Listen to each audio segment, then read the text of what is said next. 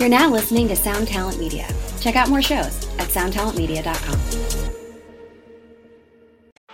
Bowie, Dylan, Marley. You've heard the names and maybe you've heard their songs, but what about the stories behind the records that made titans of music like these so universally loved and important? Join me, Josh Adam Myers, host of The 500, as each week I go through a different album from Rolling Stone magazine's 500 Greatest Albums list from 2012 with an incredible lineup of comedians, actors, and musicians talking about how the music has impacted their lives. New episodes of The 500 come out every Wednesday. Listen now wherever you get your podcasts.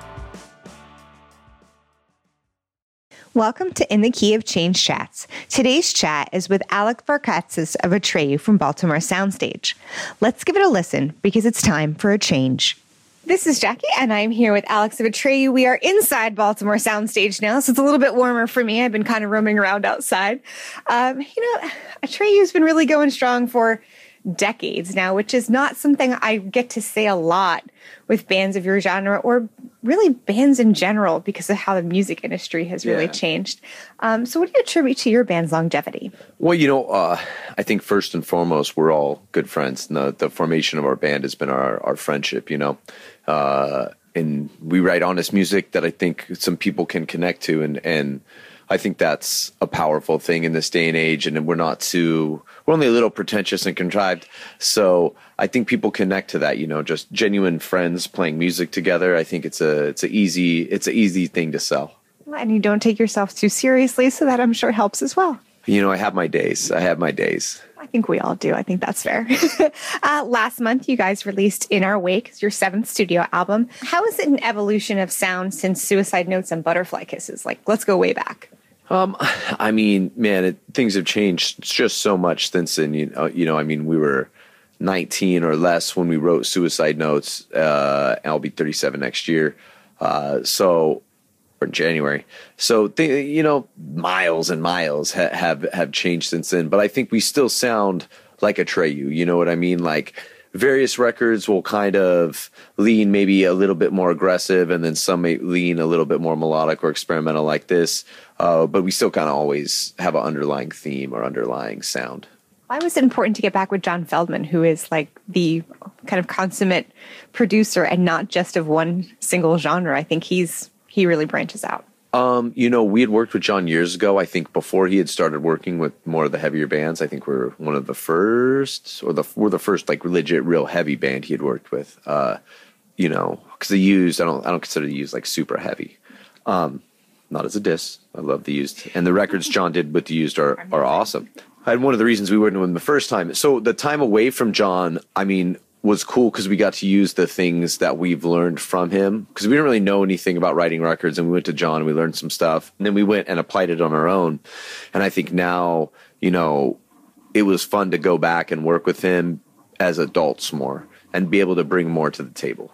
Did he allow you to experiment? Was it his idea? Was it your idea kind of to move things in a little bit of a different direction? I think we thought we were experimenting, and then John was like, nah, we're going to do this. So we were already kind of taking it one direction, and John was like, yeah, that's cool, but then let's push it up and try it. Whatever you're doing, then just push it up to a 12 and try it at that.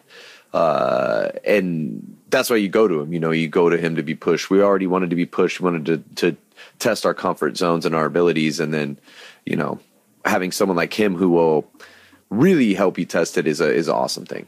Speaking of pushing things, some fans have their, every fan is going to have their own opinion when a band does things what's considered different, even though it's not vastly different. A couple months ago, I spoke with Aaron Gillespie about the new Under Oath album, and his response was basically, I don't care if you don't like it, listen to the one that you do, the album that you do like. So how do you react to fans when they're like, do you like Suicide Notes 2.0?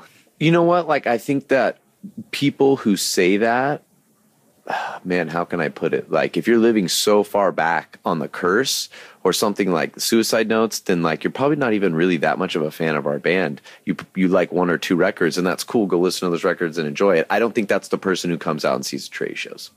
The person who goes and bitches about this sounding that way or another. Especially when you look at, Suicide Notes came out, and that's basically everyone's first exposure to our band. Then we put out The Cursed, and we're starting to gain momentum. The Cursed is very people would call it metalcore. At the time, that wasn't a thing, you know, so it was whatever that was then. It was very aggressive. Death Grip, we start to get more experimental. We start to do stuff like The Theft, mixing in Brandon's vocals in different parts of the songs, having more melody. Then you go to Lead Sails, and the time between Lead Sails and Death Grip is years. Even just releases, the writing periods were as far apart as they could possibly be. So then we do Lead Sails, and Lead Sails is a giant evolution. It's a much more melodic record.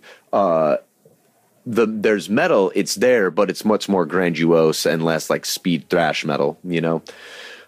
Congregation of the Damned, then I think kind of somehow wades backwards a little. Like it wades a little towards Death Grip on the needle, if you will.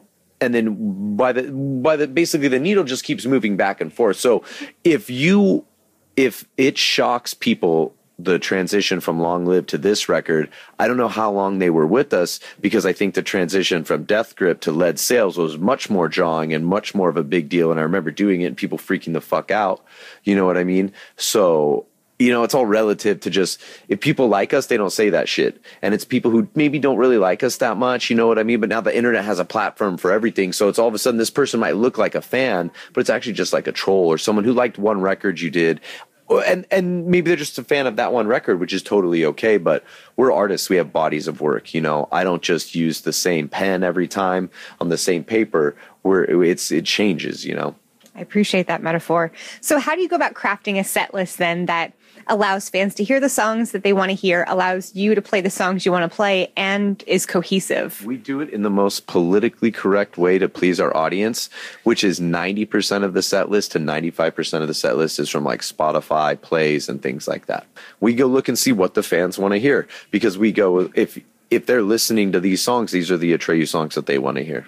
So maybe we'll look at the top 30 of those songs, something like that, top 20, I don't know, and kind of pick and choose, you know, 7/10 most of the set list that way.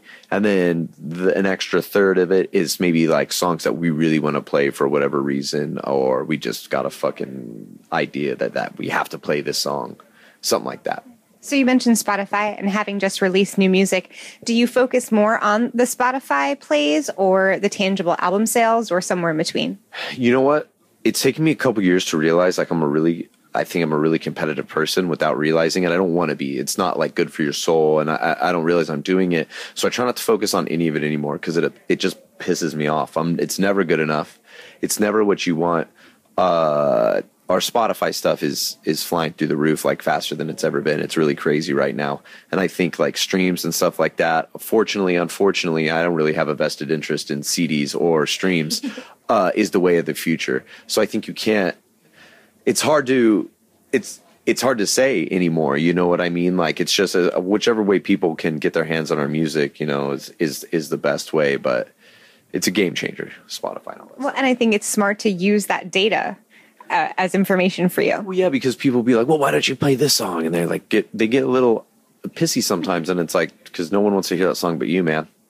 I'm sorry, like press play, you're fine. Yeah, it's like that was like a B-side that didn't come out. That was like a bonus song that was given to Best Buy or something. Like I don't know, man. Like I'm sorry. It's a good obscure choice, but not tonight. It's a cool song. I like it too, but we just can't. Like we would have a 500, not 500, but a 70 song set. Yeah, it would be a long night. Speaking of Aaron from Underoath before, and you also teamed up with M Shadows with Avenged Sevenfold. How did those partnerships come about for Superhero? You know, we've known Matt and Aaron for a long time. We've known Matt longer, I think, even than Aaron, playing shows with Avenged when we were both kids, basically. I mean, I remember playing in a room that was twice the size of this room that we're in right now, with us and Avenged on like the docks in San Pedro, where we live. It's kind of like a real tough area. And they never had shows there. And I don't know what that room was in, but for some reason we played a show there. It was like us and Avenged Sevenfold and just our friends and like wives. Like, no, we didn't have fans. No one gave a shit. Those were the fans. Yeah, those were the fans. Like, it was awesome. I remember Matt's wife would sing a song with them back then because she screamed on, like, one of their records. It was cool, man. It was a different time. You know, Underoath, I want to say, like, Aaron was trying to tell me this, and because I don't want to say if it's the wrong information, so I'm sorry if it's the wrong information. But I think, like, one of Underoath's, like, first tours or bigger tours or, like, longer tours, so one of them, we're going to take one of those, was with us. And I remember it because we loved their band. They're real nice guys. And, you know, I remember one time we were out with them, and we were driving down this hill, maybe in Baltimore or Pittsburgh, or somewhere in between. We're going down a hill, and like they turned left, their van turned right, and their trailer kept going straight. It had broke loose somehow, and they didn't know, we didn't know. So we just watched their trailer go shooting down the street, and we chased it down in our van, and we caught up with it because they didn't even realize what had happened at first. So like, that's weird, you know? So we've been friends with those guys for so long. Sorry about the tangent here. That it was like a natural choice. They're both fathers.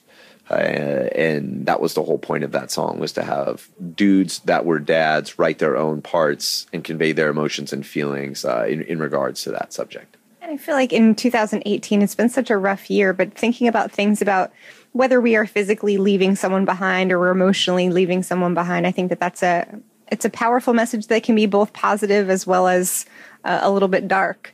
So it's an interesting take on things. I think our band has always straddled the line of positive and dark. You know what I mean? I think in a lot of ways, our darkness is positivity. I mean, if you go back and read, especially like the first 3 records, like it's very dark music. There's nothing uplifting going on there. So yeah. I lost my train of thought there. Food will do that to you. Yeah, I see kind bars and I get excited. But yeah, I think that like that dichotomy and that kind of mix is fun, and that's kind of what we do. I think a lot of people can relate to that and are into that sort of stuff. You know what I mean? Or even if you look like, you know, you're talking about losing people, 2017, 2018, obviously we lost Chris Cornell and Chester Bennington. And and I don't know how this is coming across, I don't know how I come across, but it's out of respect, and it's kind of like fucking whoa. But if you read the lyrics to like any Linkin Park song, it's right there. It's right there.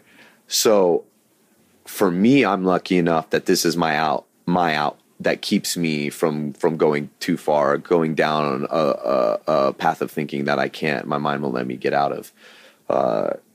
And so this record, in a lot of ways, is about those dudes and about those things. And it was going through my head. You know, there's so many songs. There's a song, Safety Pin, that's kind of about it. There's even songs where, like, if Brandon had the idea, I won't get too much into which songs or what, but if, like, Brandon had an idea for a song, I would still be kind of thinking about those dudes and, like, those feelings in the back of my head, because it's such a big thing. And we wrote the record in 2 chunks. And each chunk was written around the time of each dude's passing, because they were, like, months or a year apart. And it's fucked up. In fact, I just went to the last show of Mike Shinoda last week, you know, watching the crowd sing the Chester's part in the end, and you see the fans weeping, and you're like, man, if we could just turn the camera, you know, in a different time. And I think music is just such a powerful tool. Yeah, what's crazy is I think, like, there's lines in what is it, like Paper Castle is another song on a record that's basically about that, about those situations. And it's just like, you know, we would have held you up, we would have carried you, you know, if we'd known, you know, if you'd let us.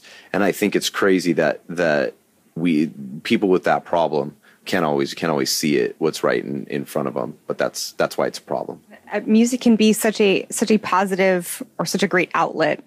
2017, 2016 sucked. 2017 wasn't any better. 2018, we're not there. We're not done with it yet, but I feel like a lot of us are like pressing the fast forward button.